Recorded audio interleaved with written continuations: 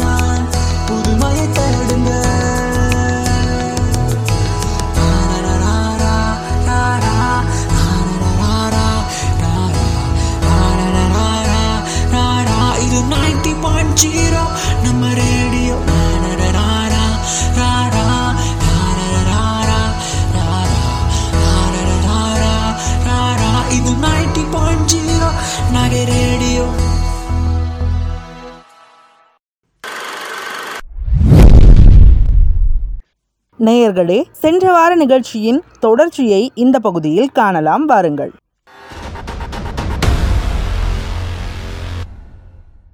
இப்போ நம்ம கூட மண் சார்ந்த விஷயத்தையும் விவசாயத்தையும் பத்தி பேசுறதுக்காக ஒரு சிறப்பு விருந்தினர் வந்திருக்காங்க. அவங்க இப்போ உங்ககிட்ட பேசுவாங்க. பசங்களா வணக்கம். மாணவர்களே, என்னுடைய பேர் எஸ்ஆர் தமிழ்ச்செல்வன். நாகப்பட்டினம் பகுதியை சார்ந்தவர். நான் விவசாயம் பண்ணிகிட்ருக்கேன். விவசாயம் என்பது இங்கே நெல் விவசாயம் தான் நம்ம பகுதியில் பண்ணிகிட்ருக்கோம். இப்போ நாவலத்து மாவட்டத்தில் பூ தண்ணியில் வளரக்கூடிய பருத்தியெல்லாம் சாவடி பண்ணிகிட்ருக்காங்க. பணப்பயிர்னு சொல்லக்கூடியது வேதாரண்யம் பகுதியில் அவங்களுக்கு ஆற்று பாசனம், காவேரி பாசனம் கிடையாது. அந்த பகுதியை பொறுத்த வரைக்கும் மழையை நம்பி தான் அவங்க பாசனம் பண்ணுறாங்க. அந்த மண் வகை வேறு மாறுபடும். பொதுவாகவே இயற்கை எப்படி இருக்குன்னு பார்த்தீங்கன்னாக்கா, மண் ஊருக்கும் பக்கத்து ஊருக்கே மாறுபடும். ஆனால் மணல் பாங்கான பகுதியாக இருந்துச்சு அப்படின்னா விவசாயம் நல்லாயிருக்கும். ஒரு வளம் என்பது, நாட்டோட வளம் என்பது விவசாயம் தான். தண்ணீர் வளம் எப்படி இருக்கோ அது மாதிரி மண்ணோட தன்மையை நம்மளால் எப்படி இருந்தாலும் கொண்டு போகலாம். இயற்கை இப்போ மாட்டு சாணம் மலாச்சாரம் கொண்டு போகலாம். இன்றைக்கி உலகத்தை எடுத்துக்காட்டாக ஒரு இஸ்ரேல் நாடாலும் ரொம்ப பின்தங்கிய நாடு.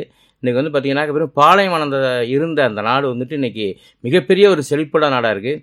சொட்டு நீர் பாசனமாக இருக்கட்டும், மற்ற விவசாயம் சார்ந்த தொழில்களை நமக்கு இந்தியா மிகப்பெரிய ஒரு பெரிய நாடாக இருந்தாலும் சின்ன நாடு தான். உலகத்தை நடுமையத்தோட இஸ்ரேல் நாடு நமக்கு இன்றைக்கி பாடம் புகட்டுற அளவுக்கு இருக்குன்னா அதோடைய உழைப்பு, தண்ணீர் அப்படிங்கிறது சொல்லலாம். இன்றைக்கி மிகவும் எடுத்துக்காட்டாக மிகப்பெரிய இஸ்ரேல் நாட்டில் தான் நாங்களாம் விவசாயிகள்லாம் போய் இந்திய அரசு அவங்களுடைய செலவில் எங்களை அழைச்சிக்கிட்டு போய் அங்கே போய் சில பயிற்சியெல்லாம் கொடுத்து இங்கே நாங்கள் அந்த மாதிரி முன்னோடி விவசாயத்தை எப்படி பண்ணணும் அப்படிங்கலாம் எங்களுக்கு செஞ்சிட்ருக்காங்க. இப்போ மண்ணோட தரம் பார்த்தோம் அப்படின்னாக்கா, இது ஆற்று வண்டல் அப்படின்னு சொல்லுவோம். இப்போ ஒருங்கிணைந்த டெல்டா மாவட்டங்களில் சொல்லுங்கள். இப்போ மணல் எப்படி உருவாகுதுன்னு பார்த்தோம்னா, கர்நாடகாவில் மண்டியா அங்கே இருக்கக்கூடிய மலைப்பகுதிகளில் இந்த குடகு மலை, அங்கே காவிரி உருவாகிற இடத்துல தென்மேற்கு பருவமழை பெய்கிறப்போ கருங்கல் உரசுறப்போ அந்த இடிபாடியில் தான் மணல் ஒரு ஆற்றில் நீங்களாம் பார்க்கலாம், நீடாவனம் பகுதியில் வெண்ணாத்தில் மணல் வந்துக்கிட்டே இருக்கும்.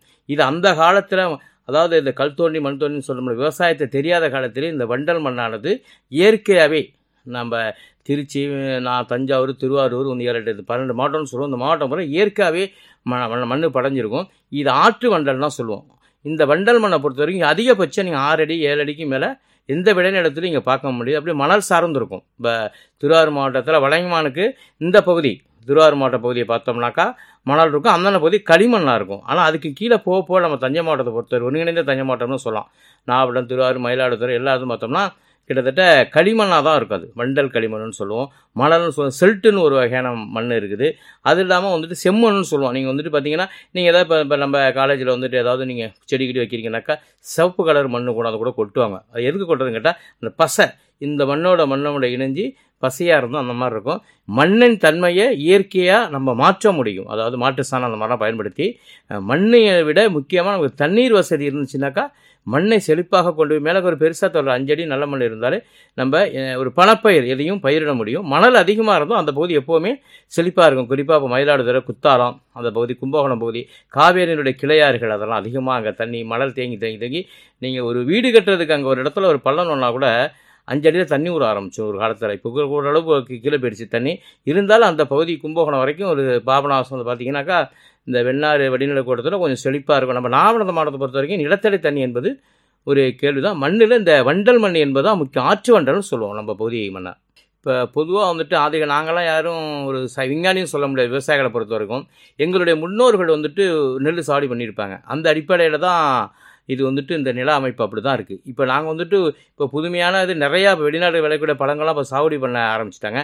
இந்த மண்ணோட தரத்தை பொறுத்தவரை ஒரு டெஸ்ட்டு பண்ணால் தான் தெரியும். இப்போ அரசாங்கமே வந்துட்டு ஒரு வாகனத்தில் வந்துட்டு ஊராக போய் இந்த சர்வே நம்பருக்கு நீங்கள் இந்த உரம் போடக்கூடாது, இந்த மண்ணு ரெண்டு சத்து இருக்குன்னு சொல்லி அரசாங்கமே ஒரு ஏக்கர், குறிப்பாக ஒரு ஏக்கருக்கு ஒரு சான்றிதழ் மாதிரியும் கொடுக்குறாங்க.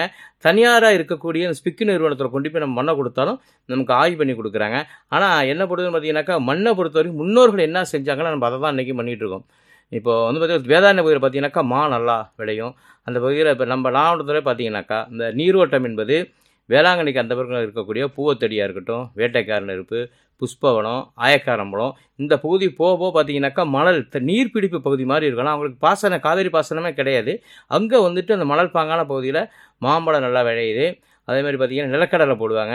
இந்த வருஷம் கூட எள்ளு போய் லாஸ் ஆகிடுச்சு. எள்ளு விளையும், மானாவாரி பயிர் தான். இருந்தாலும் வந்துட்டு அந்த பகுதியில் வந்துட்டு நம்ம முன்னோர்கள் என்ன செஞ்சாங்களோ அதை தான் பண்ணிகிட்ருக்கோம். வித்தியாசமாக நம்ம இயற்கை விவசாயம் இந்த மாதிரி கொண்டு போனோம் அப்படின்னா மாட்டு சாணம், அதனுடைய மாட்டினுடைய இந்த கழிவுகள், அதே மாதிரி தலைச்சத்து கொடுக்கக்கூடியதை இந்த சணலுக்கு பயிரிடுவாங்க வேதாரண்ய பகுதியெல்லாம், அதெல்லாம் பயன்படுத்தி மண்ணும் எந்த மாதிரி மண்ணானந்தாலும் மாற்ற முடியும்.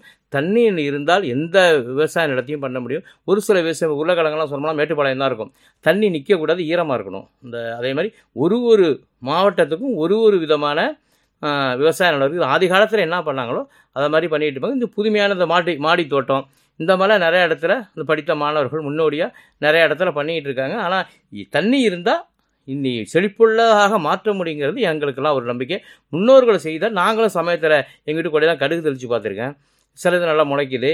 அந்த இப்போ ஈரோடில் பார்த்தோம்னா மஞ்சள் நல்லா விளையும். ஒரு பகுதிக்கு ஒன்றுங்கிறப்ப அந்த விவசாயம் சார்ந்து தண்ணியினுடைய கிடைக்கக்கூடிய தண்ணியை பொறுத்து நம்ம செய்யலாம். அப்போ டெல்டா மாவட்டம் பொறுத்த வரைக்கும் வடகிழக்கு பருவமழை அதிகமான காலத்தில் அதிக நெல் வந்துட்டு பொறுத்து பார்த்தீங்கன்னாக்கா அதிக தண்ணி இருந்தால் மட்டும்தான் வீணாகவும் போகாது. பயப்பட தேவையில்லை நெல்லை பொறுத்த வரைக்கும். இங்கே மற்ற தானியங்கள் விளைவிச்சோம்னாக்கா வடகிழக்கு பருவமழை காலத்தில் வீணாக போயிடும். அதனால தான் டெல்டா மாவட்டம் நெல் அதிகமாக நாங்கள் உற்பத்தி பண்ணுறோம். ஏன்னா இந்த பருவமழை இந்த மண்ணுக்கு ஏற்ற தன்மை அதுதான் இங்கே விளைஞ்சிட்டு இருக்கு, நல்லா இருக்குது.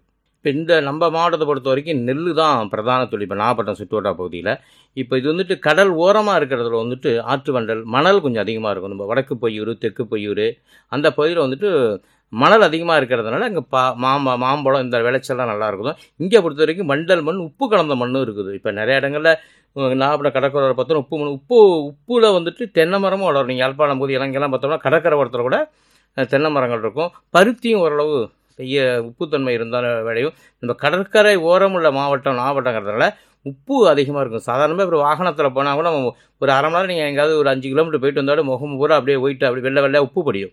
இந்த காய்ச்சலும் உப்புத்தன்மை இருக்குது. இந்த நம்ம பகுதியை பொறுத்த வரைக்கும் நெல் தான் பிரதானது. அடுத்தது பருத்தி என்பது பெரிய சொல்கிற அளவுக்கு இருக்காது. ஊடு பயிராக வந்துட்டு உளுந்து பயிர் தொழிப்போம். ஏன்னா நமக்கு வந்துட்டு காவேரி தண்ணியை நம்பி இருக்கும்.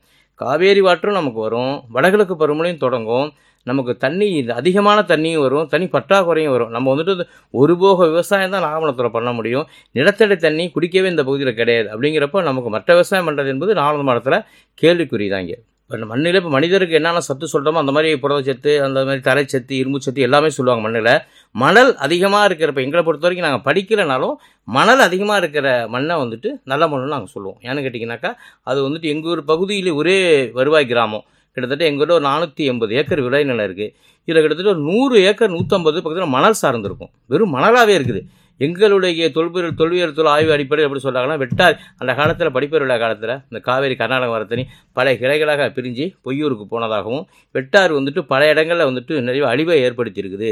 அந்த மாதிரி காலங்களில் ராஜராஜ சோழ காலத்தில் அந்த வெட்டார் வந்துட்டு நாகூரில் கொண்டு விடப்பட்டதான் சொல்கிறாங்க. அந்த ஆறு எங்கெங்கே போணுச்சோ அங்கே பூரா பார்த்திங்கன்னா எங்கள் பகுதியில் என்ன ஒரு நீரோட்டம் என்பதே இருக்குது. அது பூரா மணலாகவே இருக்கும். மணல் சார்ந்த பகுதி மட்டும்தான் எங்கள் பகுதியில் நல்லாயிருக்கும். அதுபோல் இந்த இது வந்து ஆற்று வண்டல் ஒரு 6 மாத காலத்துக்கு முன்னாடி பார்த்துருக்கலாம். நீங்கள் டெல்லி பூரா மிகவும் புகை மூட்டமாக மாறிட்டு, ஏன்னா அந்த பஞ்சாப் அருகில் இருக்கிற மாநிலங்கள் பூரா எரிச்சிட்டாங்க. அது மிகப்பெரிய தவறு. அது தலைச்சத்து கிடைக்கும். அப்படி நம்ம டெல்டா மாவட்டங்களை பொறுத்த வரைக்கும் தண்ணி வந்து அந்த அறுவடை பண்ண பிறகு இருக்கக்கூடியது 2 அடி கீழே தாளுன்னு சொல்லுவோம். அது பூரா அப்படியே மக்க விட்டுருவோம். அப்படிங்கிறப்ப ஈஸியாகவே நாங்கள் தலைச்சத்தை நாங்களே உருவாக்கிட்டோம் அப்படின்னாக்கா இதாகிடும். மணிச்சத்துங்கிறது வந்துட்டு இந்த நெல்லோட மணிகள் வந்துட்டு கூடுதலாகிறதுக்கு தான் அந்த பொட்டாசு உரம் இதெல்லாம் நாங்கள் பயன்படுத்துகிறது. அது கொஞ்சம் நல்லாயிருக்கும். அதே மாதிரி இப்போலாம் வந்துட்டு எல்லாமே மாறி போயிடுச்சு, திரவ வடிவமாயிடுச்சு எல்லாமே. நானோ உரம், nano DAP, nano urea, nano potash. நீங்கள் ஒரு மூட்டை யூரியாவை ஒரு 10 மூட்டை யூரியாவை ஒரு வாகனத்தில் எடுத்துகிட்டு போகிறதுக்கு பதிலாக 10 1/2 லிட்டரில் வாங்கிட்டு போயிடலாம். நீங்கள் ஒரு 5 லிட்டர் கேனை வாங்கிடுச்சு. இப்போது தண்ணி வடிவில் கொடுக்க ஆரம்பிச்சிட்டாங்க. அதை வந்துட்டு தலைவலி சத்தாக நம்ம கைத்தளிப்பான் மூலமாகவும் தெளிக்கலாம், மணலில் கலந்தும் தெளிக்கலாம். அந்த மாதிரி கொண்டு வந்துட்டாங்க. நாங்களே இது வந்து குருண வடியில் வேணும்னு அரசுக்கு நாங்கள் கேட்டுக்கிட்டு இருக்கோம். தண்ணியை பொறுத்து தான் மண்ணோட தன்மையாக மாறும். இப்போ நம்ம ஏற்கனவே நம்ம பண்ணிக்கிட்டு தான் இருக்கிறோம். இப்போ வேதாரண்யம் பகுதினாக்கா இந்த குறிப்பிட்ட பயிர் பண்ணிக்கிட்டு இருக்கிறோம். இப்போ வடக்கு பகுதியில் நிலக்கல்ல போடுவாங்க. இப்போ நம்ம நாகப்பட்டினம் தாலுக்கா, இப்போ செல்லூர் இந்த பகுதி திருமூர் ஒன்றியத்துலலாம் பார்த்திங்கன்னா பருத்தி போடுவாங்க, கோடை காலத்தில் நெல் போடுவாங்க. அவ்வளோதான். இது வந்து நம்ம புதுமையான பயிரை வந்துட்டு தோட்டக்கலைத்துறைப்பெல்லாம் முயற்சி பண்ணிகிட்டு இருக்காங்க. இப்போ நம்ம நீர் உறிஞ்சின்னு சொல்லக்கூடிய காட்டுக்கருவி அழிச்சிடணும்.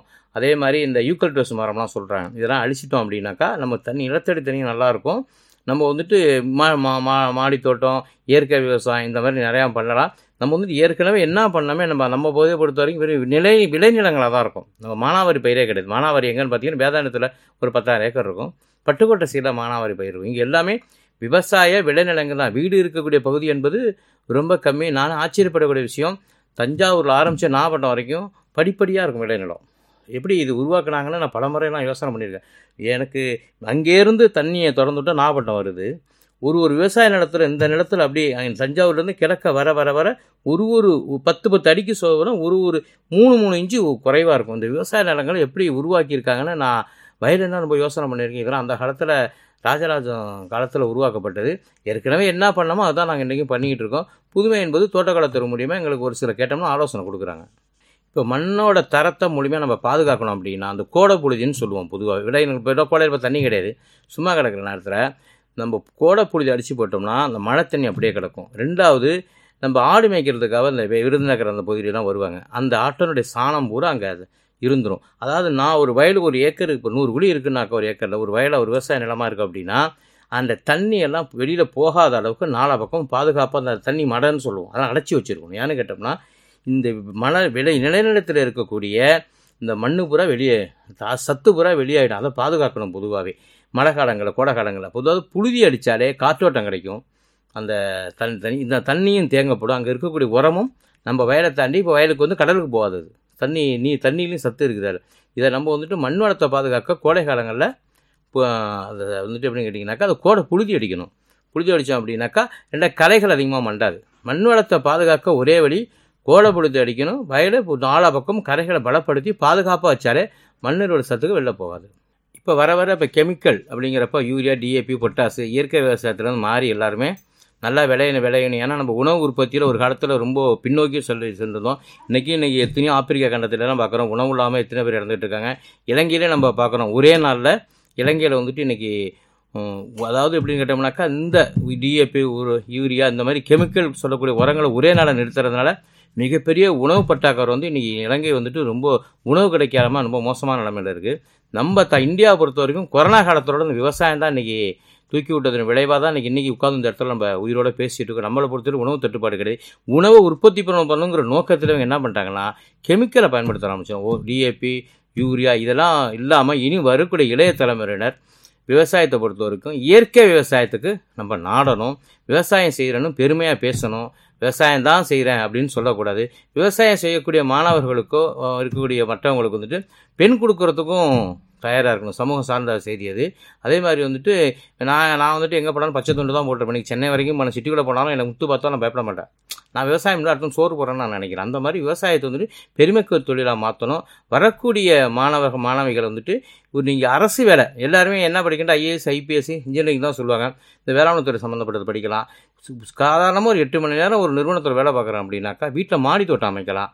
வீட்டில் அப்பா மாடு சொல்ல கொள்ள பக்கம் அந்த ஆடு சாணம், மாட்டு சாணம் கொண்டு வச்சு வீட்டில் தோட்டத்திலேயே தோட்டப்பயிர்களையும் மாணவர்கள் வளர்க்கலாம். அதை என்னை பொறுத்த வரைக்கும் மாணவர்களாக இருக்கிறவங்க இந்த இப்போ ஒரு 3 மாதம் 4 மாதம் கோடை காலம் வருது அப்படின்னாக்கா நீங்கள் போய் கிராமத்துக்கு போகணுமோ வாட்ஸ்அப்லேயும் உட்காந்துக்கிட்டு அங்கே யூடியூப்லேயும் உட்காந்துட்டு நேரத்தை கிடைக்காம மாணவர்கள் நான் சொல்கிற அறிவுரை கிராம பகுதிகளுக்கு போய் இயற்கை விவசாயம்னா என்ன, இந்த யூரியா டிஏபி போகிறதுனால என்னென்ன நச்சுத்தன்மை உணவில் வருது. சில பேர் சொல்லுவாங்க நீங்கள் எந்த கெட்ட பழக்கமும் இல்லை கேன்சரும்பாங்க. ஆனால் உணவில் தான் வர்றது கேன்சரு. நிறைய பேர் இடத்துல பாருங்களா இந்த தகாத பழக்கம் இதுவுமே இருக்காது. ஆனால் கேன்சர்னு சிகரெட்டு கூட பற்ற வைக்க மாட்டார். அந்த மாதிரி சூழ்நிலையில் உணவே நமக்கு மருந்துன்னு போய் இப்போ உணவே விஷமுன்னு ஆகிடுச்சு. இப்போ இன்றைக்கி இருக்கிற சூழ்நிலை. அதே மாதிரி இப்போ வெளிநாட்டில் வரக்கூடிய ஒரு சில இன்றைக்கி அசைவ பொருளாக இருக்கட்டும் எங்கே போனாலுமே இப்போ சைவ ஹோட்டலும் இல்லாமல் போச்சு. அசைவம் என்பது மிகவும் அதை எப்படி சொல்கிறது உங்களுக்கு மோசமான நிலையில் இந்த கலர் கலந்து கொடுக்கறது இந்த மாதிரிலாம் நிறையா இருக்குது. மாணவர்கள் இதெல்லாம் தவிர்க்கணும். பழைய உணவு முறைக்கு மாறணும். இயற்கை விவசாயத்துக்கு மாறணும். மக்கள்கிட்ட போய் பேசணும். ஒரு இடத்துல போயிட்டு வாட்ஸ்அப்பில் மட்டும் செய்தி போட்டுட்டு இருக்கக்கூடாது. ஒரு கிராமத்தை தேர்ந்தெடுக்கணும். ஒரு 50 விவசாயிகளை கொண்டு தரும். மாணவர்கள் சொன்னால் எல்லோரும் கேட்பாங்க. ஆசிரியர்னு சொன்னாலே நம்ம வீட்டில் சொன்னால் கூட நம்ம சொன்னால் கேட்க மாட்டோம், அப்பா சொல்லிட்டாங்க அப்படிம்பாங்க. மாணவர்கள் சொன்னால் அவங்களுக்கு ஒரு மக்கள் மத்தியில் ஒரு அங்கீகாரம் இருக்குது. ஒரு விழிப்புணர்வு ஏற்படுத்தணும். இயற்கை விவசாயத்துக்கு மாறுங்க, என்னென்ன தீமைகள் இருக்குது, மாட்டு சாணத்தை வீணடிக்காதீங்க அப்படின்னு மாணவர்கள் போய் கிராமமாக விழிப்புணர்வு எடுத்தனாலே இந்தியா இயற்கை விவசாயத்துக்கு மாறுவதற்கான வாய்ப்புகள் அதிகமாக இருக்குது. மண்ணை பொறுத்தவரைக்கும் விவசாயத்துக்கு என்பதாக்கா அது உயிர்னு தான் சொல்லுவோம். வேறு எங்கேயுமே நம்ம பண்ண முடியாது. இப்போ மாடி தோட்டம் வைக்கிறாங்கன்னு சொன்னாக்கா ஒரு இப்போ பார்த்தீங்கன்னா தார்பாயில் கூட ஒரு 5 அடி மண்ணை போட்டு அதில் நாற்று நடுறாங்க. நிறையா மண்ணை வச்சு நிறையா அது மாடி தோட்டம் பண்ணுறாங்க. மாடி தோட்டம்லாம் அமைக்கிறாங்க. இந்த மாதிரி மண்ணை பொறுத்த வரைக்கும் அதை வளத்தையும் பாதுகாக்கணும். அதனுடைய செழுமை குறையாமல் இருக்கணும். மண் வளம் என்பது விவசாயத்துக்கு முக்கியம். உயிர் தான். மண் இருந்தால் தான் நம்ம எதுவுமே பண்ண முடியும். நம்மளும் கடைசியில் மண்ணுக்கு தான் உரமாக போகிறோம். மண் என்பது முக்கியம். நிறைய இடத்துல பார்த்திங்கன்னா கிராம பகுதியில் மண்ணை தெய்வமாக வழங்குவாங்க. மண்ணை எடுத்து நெத்தியில் வச்சுக்குவாங்க. இந்த மாதிரிலாம் இருக்குது. மண் என்பது விவசாயிகளை பொறுத்த வரைக்கும் மண் இருந்தால் தான் உலகமே வாழ முடியும். அப்படி ஒரு சூழ்நிலை இருக்குது. எனக்கு வாய்ப்பு கொடுத்த இந்த EGS பிள்ளையினுடைய வட்டார இந்த எஃப்எம்முக்கு நான் மனமார்ந்த நன்றியை தெரிவிச்சுக்கிறேன். இந்த நம்ம EGS பிள்ளை மாணவர்கள் மென்மேலும் இந்த வேளாண்மை துறையை நாடி இருப்பது எனக்கு சந்தோஷமாக இருக்குது. மென்மேலும் இவர்கள் விழிப்புணர்வு இந்த பகுதியில் ஏற்படுத்த வேண்டும். நிகழ்ச்சி தொகுப்பாளர் மற்றும் நிறுவன தலைவர் அனைவருக்கும் வாய்ப்பு கொடுத்ததற்காக என் மனமார்ந்த நன்றியை விவசாயிகளின் சார்பாக தெரிவித்துக் கொள்கிறேன். நன்றி, வணக்கம். பசங்களா, விவசாயம் எப்படி பண்ணுறாங்கங்கிறத உங்கள் வீட்டில் உள்ள விவசாயிக்கிட்டையும் இப்போ வந்த சிறப்பு விருந்தினர்கிட்டையும் கேட்டு நல்லா தெரிஞ்சுக்கிட்டீங்க. இதே மாதிரி மண் வளத்தை பற்றியோ மண்ணில் உள்ள சத்தையை பற்றி நீங்கள் நல்லா இன்னும் தெரிஞ்சுக்கணும்னா EGS பிள்ளை சமுதாய வானொலியில் அறிவியல் அறிவுங்கிற நிகழ்ச்சியில் சொல்கிறாங்க. அதை பார்த்து நீங்கள் நல்லா தெரிஞ்சுக்கோங்க. இதோட இந்த கிளாஸ் முடியுது. வணக்கம் நேயர்களே, இது EGS பிள்ளையின் சமுதாய வானொலி 90.0 அறிவியல் அறிவோம் என்னும் அறிவியல் சார்ந்த நிகழ்ச்சி. நான் உங்கள் யாழினி. வாங்க நிகழ்ச்சிக்குள்ளே போகலாம். நம்ம பூமி இயற்கை வளங்களால் சூழப்பட்டு இருக்கு. அதில் 29% நிலத்தால் மூடப்பட்டு இருக்கு. உலக பரப்பளவில் இந்தியா 7வது இடத்துல இருக்கு. இந்திய நாட்டோட பரப்பளவில் ஏறத்தாழ 45% வேளாண்மைக்கு பயனாகுது. இந்திய மண்ணை வளத்தன்மையின் அடிப்படையில் செம்மண், மணற்பாங்கான மண், மணற்குறுமண், குறுமண், களிமண், கரிசல் மண், செம்புரை மண், வண்டல் மண் 8 வகையாக பிரிக்கலாம். சங்க இலக்கியங்கள் தமிழக நிலத்தை குறிஞ்சி, முல்லை, மருதம், நெய்தல், பாலைன்னு 5 வகையாக பிரித்தாங்க. மருத நிலத்தை வேளாண்மைக்கு ஏற்ற நிலமாக்குனாங்க. மண்ணோட இயல்பை வச்சு நிலங்களை மென்புலம், பின்புலம், வன்புலம், உவர் நிலம்னு வகைப்படுத்தினாங்க. தமிழ்நாட்டில் ஏறத்தாழ 60% நிலம் வேளாண்மைக்கு ஏற்ற மண் வளத்தை பெற்றிருக்கு. பாறையிலிருந்து தோன்றிய மண்ணானது பாறையோட தன்மையிலிருந்து மிகவும் வேறுபட்டதாக இருக்குது. மண் பரிசோதனை செய்கிறது மூலமாக மண்ணோட வளத்தை கண்டறியலாம். தாவரத்துக்கு மண்ணில் இருந்து தான் சுண்ணாம்பு, கந்தகம், இரும்பு, துத்தநாகம் மாதிரியான சத்துக்கள் கிடைக்குது. மண் மக்கும் குப்பையை உரமாக்கும், மக்காத குப்பையை விஷமாக்கும். விதையை மரமாக்கும், மண் இல்லை மனிதன் இல்லை. மண்வளம் காப்போம், உயிர் காப்போம் அப்படிங்கிறதோட இந்த நிகழ்ச்சி நிறைவு பெறுது.